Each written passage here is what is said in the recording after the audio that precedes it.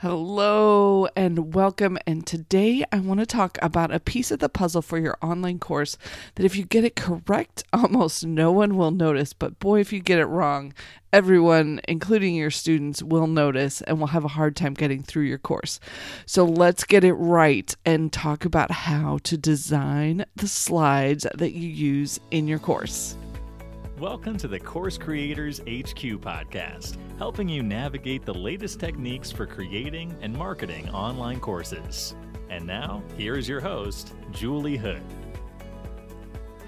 Welcome. I'm so glad you're here today. We are off to a fantastic episode with a guest who I think you will thoroughly enjoy. Emily Hall is here with us today to talk about designing PowerPoint and Keynote and Google Slides for your course.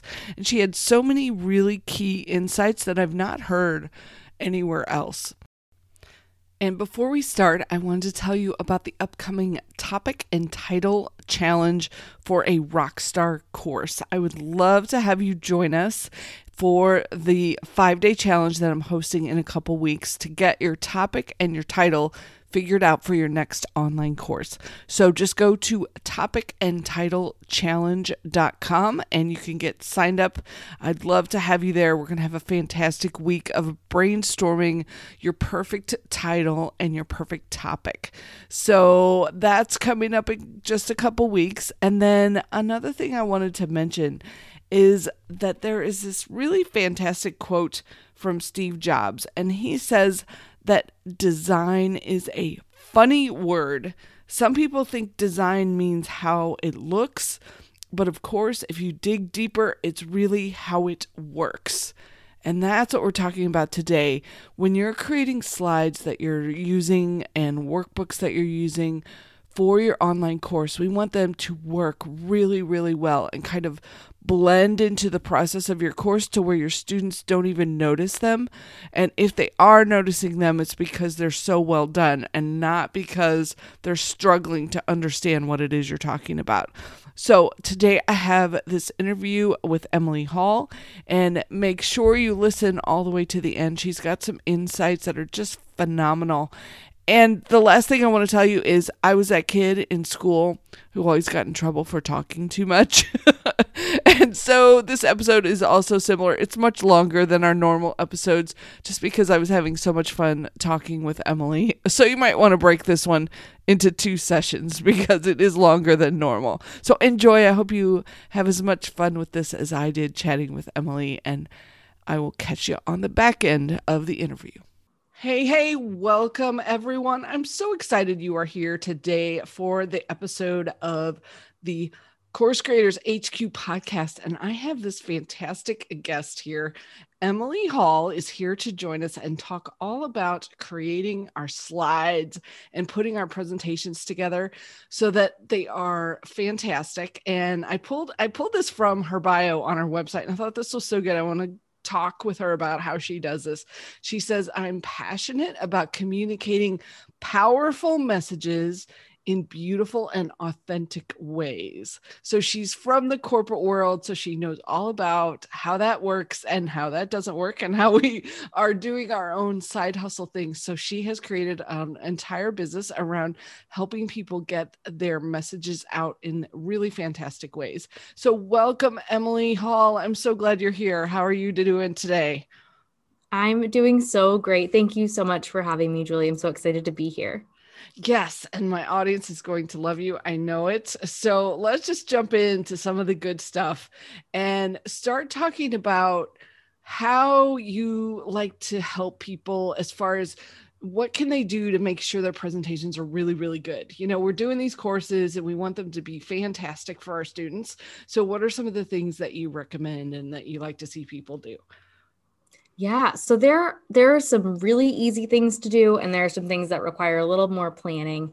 But the biggest thing is just to not forget the visuals. A lot of people creating online courses and trainings and things like that. And this is something that happens in the entrepreneur space. It happens in corporate. It happens everywhere. Visuals tend to be that 11th hour to do that you remember you have to do. You're like, I'll just crank them out really fast. And that can work occasionally, but generally it makes it, one, a lot more stressful for you. And two, it actually drives you to create visuals that don't work for your audience. So what happens is when you're communicating messages to your audience through a virtual stage or an in-person stage, there's kind of this wall between you, right? Like they don't really know you. They don't really trust you. You're giving them new information, and you're going to be saying a lot of things that are new, and you want them to be listening to you. But if your visuals aren't saying the same thing, if they're not reinforcing that in a positive way and really engaging with the audience in the way that the brain takes in and processes information effectively, you're actually doing yourself a disservice. So if you are speaking to an audience, if you are teaching an online course, and your audience is so bored by your visuals that they're going to be checking their email or doing the dishes or like setting down their computer and going and like answering the door, not even really caring that it's still going, because it's not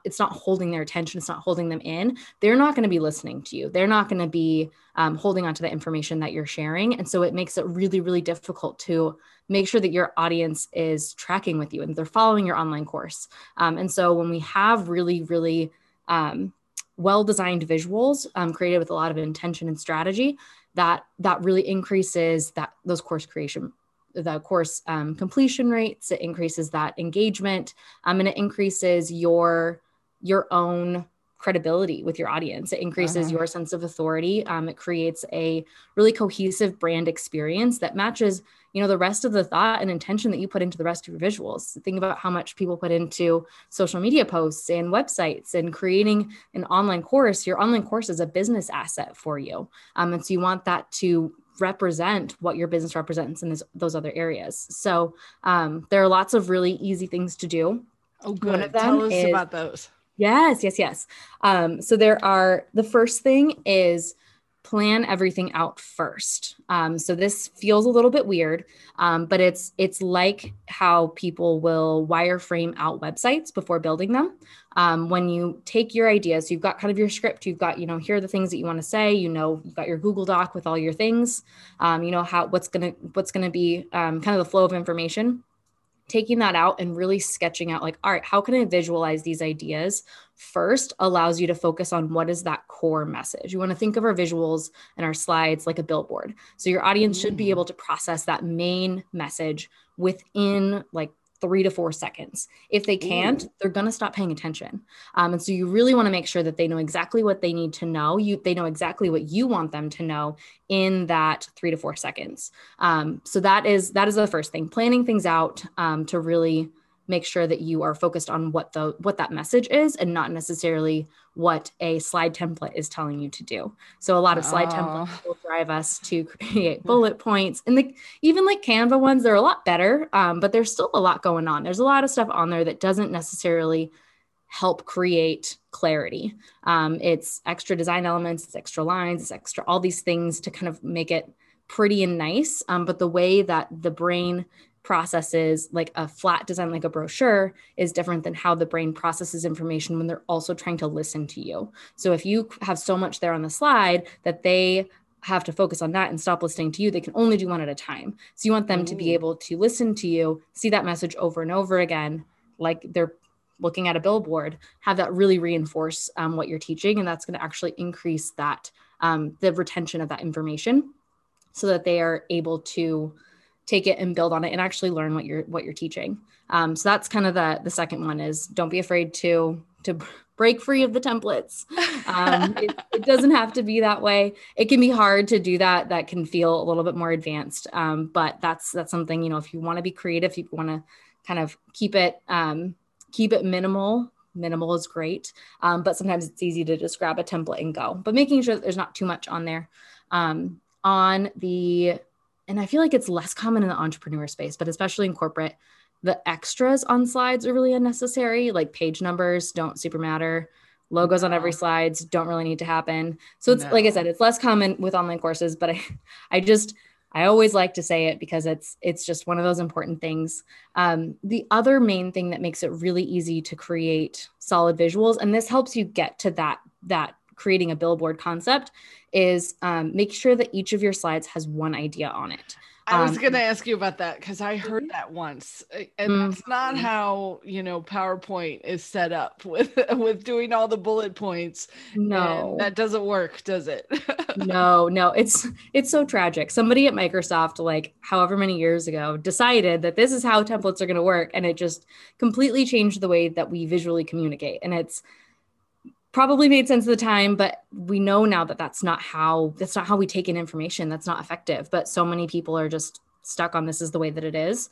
And it's a problem that people don't realize can be solved. So I come in and I solve it. We fix that. We make it so that your visuals are pretty and easy.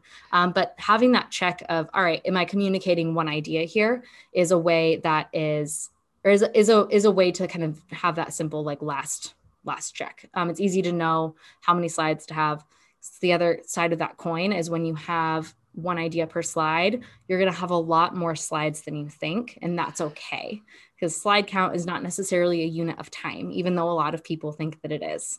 A lot of people think that, if you ask them how long their courses or their training or their presentation, they'll be like, oh, it's 15 slides. And it's like, cool. But that doesn't mean anything. Right. Mm-hmm. Yeah. And so it ends up being, they're thinking, all right, this is how I make them. This is how I put my bullet points together. And I know that it takes me this long to present it, but that doesn't really translate. So we want it to be, instead of a unit of time, we want it to be kind of that one idea. So those are kind of the main things, is planning it out beforehand, feeling comfortable enough to break out of the templates, and then sticking to kind of that one idea per slide. Those things are easy to do, and make a world of difference. I'm so glad you said that, because I was working on a presentation it was only supposed to be about 25 minutes long, and I ended up with like 70 slides. And at the time, and they were really strict on their timing. And I remember thinking, oh my goodness, is this going to work or not? But one of the things I realized was that I was not spending very much time at all on each slide, like maybe 10 to 20 to 30 seconds a slide. So I could get through them pretty quickly. Now, would you say, what is the best pace then if I'm trying to help someone understand, how can I use my slides to help them understand a concept and get the pacing right so that it sticks with them? Do you have some suggestions on that? Yeah. So there's a range, and part of it depends on the complexity of the ideas, and it depends on kind of your comfort and confidence level as a speaker. Some super experienced, super confident speakers can just like fly through slides, every 5 seconds. And some need a little bit more time because they want that slide as that visual cue, and they've got a little bit more context to add in. So I would say anywhere between, that 5 second mark, if you're really confident, and anywhere from even 30 seconds to a minute. Like if you go up to a minute, that's probably fine too. It's kind of, you don't really want to go more than that. But the biggest thing is making sure that you're consistent. So if you are spending, about a minute on slides for a while, and then you switch and you're all of a sudden on like a 10-second transition, it's going to be pretty jarring for your audience. And it's going to be hard for you as a speaker to get your rhythm, because having that one idea per slide allows you to really set a cadence that feels really natural, and it brings kind of your audience along in this conversation. And it ends up, we naturally try to balance that. So if you've ever noticed, if you have some slides that have a whole bunch of content, you'll try and like talk through them really fast because you're like, you feel like you're spending too much time on it. And then if you have other ones that don't have enough, you're like trying to kind of fill this space, because you're like, well, I talked a lot more, like, I know there's more value here. So you try and like fill it in. And so making sure that you're consistent with that, and intending it to be consistent from the beginning will help you in delivering that, especially when you're delivering a course, so that you feel like you are having that, you just have a more natural rhythm with your audience. I love that. I've never heard that advice before. So thank you. That's brand new to me. So that's really makes a lot of sense. So tell me how you feel about text versus pictures versus having both of them, or do you have an opinion one way or the other, or does it vary? Like, what do you think about that? None of them are wrong as long as they're relevant. Ooh. So so sometimes the best slide is just a giant picture. Sometimes it's 3 words on just a blank background. Sometimes it's a combination of things. Sometimes it's even, it could be a small list. It can be kind of a whole bunch of different different combinations. There are a zillion layouts. The important thing is that it's driven by the content. So everything on the slide should add to the message that you are trying to share with your audience. And if it doesn't add to that message, then it doesn't need to be there. So that's sort of the trick, is as long as it's relevant. You don't want to just drop images in for the sake of dropping images in, because your audience is going to be sitting there trying to figure out why the picture is there. Or is it relevant, or is it, and if it's not relevant, then it just becomes white noise. And the more that you have that, the less they are going to stay engaged. So you want to make sure that everything on there is super targeted to what your message is. I love that. Now, I've seen some folks that try to use their slides as almost their speaker notes. So they end up almost reading the content off of the slides, which is terrible, terrible. Don't do that, anyone who's listening. But do you have any suggestions for people who are like, you kind of need the notes, you need to know what your content is going to be, but that shouldn't be in your slides. So what have you seen people doing to help make that whole presentation recording process a little easier? So I've got these great slides, one thought per slide, but then how do I keep up with my notes? Or have you seen anything that works really well for that? Yeah. So part of it is preference. With recording, it can get a little bit tricky, because a lot of speakers really fuel off of the energy of an audience to kind of respond when they're trying to kind of fill in that content. So if you're used to that, it can trip you up to be recording to just you, yourself, and you. Yes. Yeah. And so that can get a little tough. So in those cases, I actually recommend scripting. And scripting can be really easy. It can be you just dictating into Google Notes on your phone and then like holding that up in front of you as you record. So there are some really easy ways to do that. As far as building in those visual cues for yourself, it is super important. I do this for myself all the time. And it's easy to do if you know, again, what you're trying to do in advance. So there are some good ways to build that in. A lot of ways are tying your information together. So really connecting the dots for yourself so that you know, okay, all of these are part of this section, and then kind of memorizing, all right, I need to make sure that I hit these are the things that I want, and using, a couple of words as a visual cue for yourself, or an image. Organizing the information visually so that you can see the relationship can help you to remind you of that relationship. Bringing in storytelling is really, really powerful, because storytelling is a massive, massive tool to increase memory, increase information retention for your audience and for you as a speaker as well. And so the more that you can tie stories into what you're sharing, the easier it's going to be to recall those when you see that trigger. So that's a really great way to do it too. Is there a good way to kind of come up with stories? I mean, I know I have a few that I use a lot, and I was just thinking the other day, like, I really need somebody to help me find more stories. So is that something you help people with, or that you could give any suggestions on, or what would you recommend? Yeah. So this is one that it seems really difficult until we break it down. I work with all my clients on this piece of it. So anytime we work on content development for courses, trainings, things like that, we want to make sure that anytime there's new information that is coming to our audience, that it is tied up with a story. And so that helps our audience to understand that. And by story, I don't mean like a Lord of the Rings level complex saga situation. It's super, super simple. By story, I mean storytelling elements. And storytelling elements are anything that tie new information to existing information in our audience's mind. And so this is why audience research is really important, and knowing who's going to be in that virtual room, who's going to be listening to your course, who your audience is in that, because you can kind of tap into what types of experiences might they have, what information might they have beforehand. So you can tie that new information into their existing memories. So it kind of is like a shortcut for the brain to be able to remember it. So when you start thinking of stories, you can think about, how might this help them to remember it? What might they have already that I can kind of draw parallels between?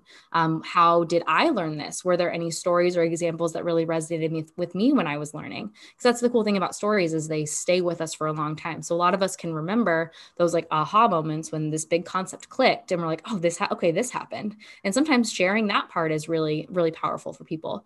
The cool thing with storytelling elements are we end up drawing connections to things that they've already experienced, like I said. So it ties into their memories. And we can also, as we're sharing more developed stories. So we can use like examples and metaphors and references to pop culture. One of the coolest stories that I ever heard, like just like interesting ones, was it was like a super technical topic and they made like a Chrissy Teigen reference. And I was like, huh, I'm here for that. I appreciate that. It's very creative. And it like, I still remember the story. So that's a really cool way to do it. The other thing that it does is it helps our audience to see how they might be able to navigate this exact situation. So as they're learning something new, if you're trying to show someone a new way to do something, if you can tell a story that illustrates that, they end up casting themselves as the hero in that story because we are humans and that's what we do. And they're going to like, as you're telling the story, they're going to kind of visualize themselves going through this. So they're already the power of visualization and how it can prime our brain and prime our body to be able to do things. It decreases their bodies and their minds' objections to when they're actually going to implement. So it can help increase that implementation too, by using really specific stories that illustrate somebody overcoming the obstacle that they are feeling. Oh, and I bet that's why when people are doing sales, when they tell the stories like about their students and how, I bet that's why it helps. I never knew that was the reason, is that it helps them bridge. Oh, that's so good. Yeah. And it doesn't have to be like a super obnoxious, here are my 17,000 testimonials. Right. That's not super fun, but sometimes it can be, the story, like you can tap into like mythology or history or, current events. It can be anything. Kind of illustrating the general type of transformation that they are going to be going through that. So if you're talking about adopting a new technology, you can be like, oh yeah, when they first did this was how people processed it, and this is how they got through it. And you're sharing this, like I'm putting this in air quotes, you're like sharing this history, but really you're also helping your audience to move through that transformation themselves. I love that. So you started kind of saying this is how you work with your clients. So tell us a little bit about that process in case anyone wants some help. Because I have to be honest, when I put that presentation together with the 70 slides, it took me like 6 or 7 hours to find all the photos and to get everything the way I wanted it. And so I would have much rather had hired you and had you help me with it. So tell us a little like how you work with your clients and how that process is. Yes. I have to say I have like the dream job. Like I feel like most people don't love slides, and slides are like my favorite thing in the world. So I work with basically service providers, consultants, coaches, anybody who is, has an existing business, wanting to add or expand on an educational arm to their business through courses, memberships, workshops, trainings, master classes, all that good stuff. We do it through kind of 2 phases. So there's the content development phase where we look at, all right, what is your business goal for this piece of content, this piece of education, and what is your audience's goal? How is it going to serve them? And then we run through these content development sessions, and I work through my framework to really build out those outlines. So depending on the size of the course, it can be anywhere from 1 session to 2 or 3 sessions, and then depending on how far they get. Some people have like a total brain dump of information. Some people are like, I have this idea and I know that we can do it. And it doesn't matter. We pick it up from wherever you left it. Everyone gets stuck at a different spot. So, and we pick it up from there, and we build out modules, we build out lessons, we build out teaching points, sub-teaching points, stories, what the implementation piece is going to be for each of those lessons, so that you have literally everything that you need to be able to script it and go. So then I turn my clients loose, and they usually take, a week or 2 to dive into what we've created and just fill in those blanks with the scripting pieces. And this is really where they can roll their expertise, the details of their expertise that aren't necessarily important for the outlining process, but are super critical for the course, into those pieces that we've outlined. So in this process, we do a gap analysis to make sure that we have a really cohesive student journey that the audience is going to be going on. We make sure that there's a depth of implementation support so that their students can get it done and they can be successful, and my clients can have the impact that they're looking to get, and that it really does the job of enhancing their one-on-one or existing services. So that's that piece of it. So they go off and script. And then the other side of what I do is the design piece. So sometimes my clients will take that and they'll design their slides themselves. If they've got a team of designers on staff already, they're off to the races and they're happy. Most of my clients want us to do it though. So from there, we pick up the script that they've created and we run these design days. So we schedule everything out in design days and it's super, super fun. So we do a kickoff at the beginning of the day. And then either myself or one of my designers will take that script that they've created and we will just go. So we design in Canva, PowerPoint, Keynote, and Google Slides. So any of the softwares for slides. And we take your branding and your vibe and like all these things about your speaker style. So that we make sure that everything really enhances your natural strengths and the tone of your brand, so that it becomes that extension of your brand experience that we really need it to be. So we take all your content and we build out a custom template that's designed around your content type. So different industries, different brands have different needs for content. So we build those templates and build those slides based on what you need, not necessarily based on like a quote unquote standard type. So we build that all out super custom, super great. We do all the image sourcing. We do all of that fun stuff. So a design day will typically turn around anywhere between 80 and 120 slides, depending on, depending on the, if we've worked together before, the complexity of the content, all that good stuff. So for a bigger course, we often will do anywhere from 2 to 3 design days. And then we build the workbooks for it too. So we build the workbooks in either Canva or in Adobe, depending on the client preference. So we build that workbook to enhance all the things that are happening in the course too. So with that, at the end of those design days, the clients walk away with workbooks, slides, thumbnails. So basically everything that they need to go record the course and put it out into the world. So it's a super easy process. Most courses are done within a couple of weeks. And so we take that whole creation piece off of people's plates so that they can just keep doing the things that they're doing. Because a lot of my clients they're doing this because they're busy, because they're at capacity, and creating a course and figuring all this out yourself takes so much time that it's just hard to find. It's hard to do that without getting overwhelmed and feeling burned out. And then you have to turn around and go launch the thing and sell the thing. And so to try and like manage this massive to-do list on top of your daily life is just it's too much. And so we take this whole piece off so that they can focus on really connecting with their audience, making sure that they've got everything ready to go to be able to sell it and release it out into the world. I love that. So you mentioned something that I want to make sure we bring up, and you talked about image sourcing. And so one of the things that I've seen people do in the past, and I want to make sure we talk about this, is that you can't just go out to Google and type in a word and find a picture and put that into your course. You could get in a whole lot of trouble for that, copyright infringement. And I had one of my clients once that they had used a designer to put the pictures on their website. This was for a website design, and we had these slider pictures.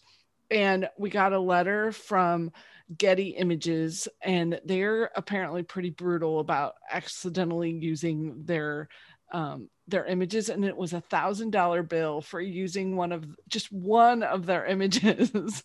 And so I want to make sure if you can add to that too, that everyone knows, like, how can I use photos and when can I use them and how does that work? Ooh, yes. Excellent point.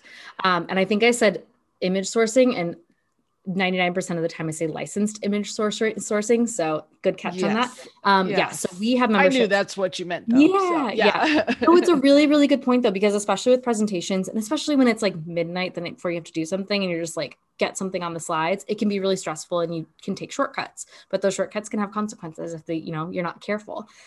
So we have memberships to stock photography sites that make sure that everything that we're creating is licensable the way that we need it to be licensable for our clients. So we have all of those, but there are tons of great stock photography sites, both free and paid, but just going onto Google and trying to pull, like, you have to be really careful if you're like pulling logos from something, if you're trying to screenshot like statistics, like you just got to be real careful with some of those because people do watch it.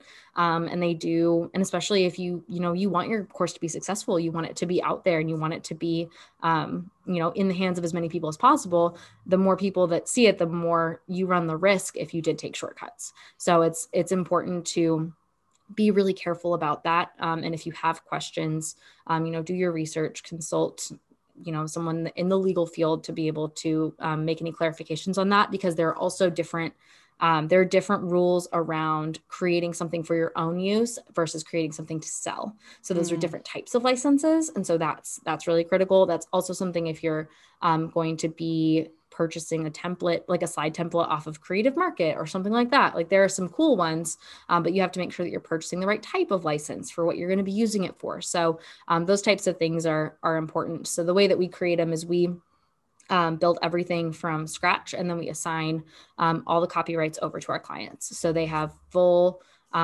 range to be able to sell them. They have all the commercial uses for them, so that it just makes it easy, and they can use it however they need to use it in their business, just to make it nice, make it simple, and kind of avoiding some of those unnecessary complications. Yeah. So just making sure when you're working with a designer that they are addressing the licensing around the images. That's probably and I liked what you said about, check with an attorney and make sure you're in a good spot with everything there. So that's great. And then also you talked about workbooks, and I love workbooks and worksheets. I think they add so much to a course. So can you give us a couple suggestions on making them really outstanding? Like, what would you recommend so that you have a really good workbook for your students? Yeah. So one of the things is making sure that it's very printer friendly.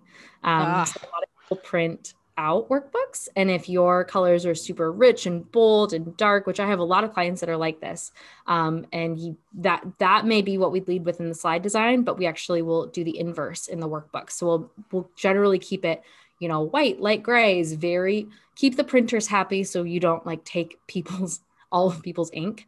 Yes. And use those rich colors as smaller accents. You still get that vibe, but it's a little bit easier. And then making sure that, you give people enough space to be able to actually answer the questions as thoroughly as you want. It's frustrating when somebody's, reflect on this, and then you only get 2 lines and you're like, okay, how much did you want me to actually reflect on this? Because this is a confusing cue I've got here. So making sure that what you're leading people to do, you give them the space to do that fully. Yes. I'm so glad you said that, because it bothers me when they have sentences to fill in the blanks, but the blanks are not big enough for what the word is that you need to write. That really bothers me. Yeah. It's super frustrating. And then you're like, okay, what am I even doing? And that is the workbook is the implementation piece. So they're going to be learning from you in this course. They're going to be kind of pulling that down into their life, and the implementation, that workbook is that's how they're going to cement all of that learning in. And so you really, really want to make sure that you do that right, so that they do it, so that they finish it. Because if they go to do that and they're frustrated, they're not going to go back and log in for another lesson. So making sure that they feel really supported through that workbook experience, and really kind of thinking about what questions might they answer, how might they want to consume this. And with that, some people they like to have a fillable version. So having both a fillable and a printable version, a fillable PDF is really helpful too. So that people can, if they're on a tablet, if they're traveling, if they want to be able to type it out, if they don't have a printer, there are all sorts of things that we want to think about so that our courses become accessible for people that consume content in different ways. I'm so glad you told us that, because I that's one of the places where I think I could do better, because mine PDFs are not always the fillable kind. So that's a good advice there. So I'll kind of wrap us up here. If you're talking to a course creator, what would be your 3 top things that you would tell them? You're working on your slides and we want to make sure your course is fantastic. Recap for us kind of the 3 big things. And actually, before you do that, I want to tell everyone we have a special link in the show notes just to get a hold of Emily. So I've partnered with her so that you can get access to her and her team. So please go to the show notes for this episode and check that out if you want to work with her more. So, okay, the 3 things you would tell course creators. We've probably talked about them, but just kind of, what you would, the recap for us, what you would think would be some key things. Yes. Yeah. Plan out your content first. Yes. Number one. And that helps to organize your ideas. That helps to save you time on your visuals. That helps so many things. You it then makes have your kind of course better too, you know? Yes. Yes. Because once the information is out of your head, you can do something with it, right? Super, super important to plan out your content first. The second thing is less is more. So a lot of times when course creators make content, you really think about it as, you know, how can I give my expertise to this person, to this audience? And what we really want to be thinking about is, what does this audience need from me to get this result? And oftentimes it's not everything that we know. It's, you know, really defining what that goal is, and then making sure that you're giving them everything that they need to be successful in that, and nothing more and nothing less. If there's extra stuff that they might want to know, hello resources section. That is where that belongs. Bonuses. Yes, so many bonuses. And that's where that stuff is. It's like, okay, if you want to dive deeper, if you want this extra special tutorial on this random thing, that's where that goes. It doesn't need to live in kind of the main course. That will confuse people if that doesn't apply to them. So anything in the course should apply to everyone. I think that would be the third one. I guess that's kind of the third one now that I'm saying it out loud. So yes, less is more. And then making sure that everything that you do have applies to everybody in your audience. So if somebody is going through the course, if they hit a spot where they, and this is both content wise and visual wise, if they see a spot where it's like, okay, this doesn't quite relate to me, this doesn't really make a lot of sense, I'm not really getting it, and this is where, you know, using the right stories, using the right sort of visualizations of your ideas is really important. They're going to disqualify themselves, and they're going to think, oh, this isn't for me. And they're going to move on with their lives, and they're not going to come back and go ask for a refund. So we don't want that. So no. It's like one of the worst things. You want people to get to the end. You want them to do the things and get the results. That's the whole point, right? So those are kind of the main things. And then just, you know, giving yourself the creative freedom to be able to experiment and try new things and do slides differently than you think you have to. There's no one right way to do them. There's several wrong ways to do them, but there's no one right way. It can be whatever your content needs it to be. Fantastic. Oh my gosh, you gave us so much good information and ideas, and I know everyone's going to be listening and percolating on how they can improve these, and hopefully contacting you so that you can help them and take some of this off their plate. So thank you so much, Emily. I appreciate your time and the advice that you've given us. Thank you so much for joining us. Thank you so much for having me. This was so much fun. So I hope you enjoyed this chat with Emily as much as I did. She gave us some outstanding information on making our course slides and our workbooks so much better. And she set up a special page just for the Course Creators HQ listeners.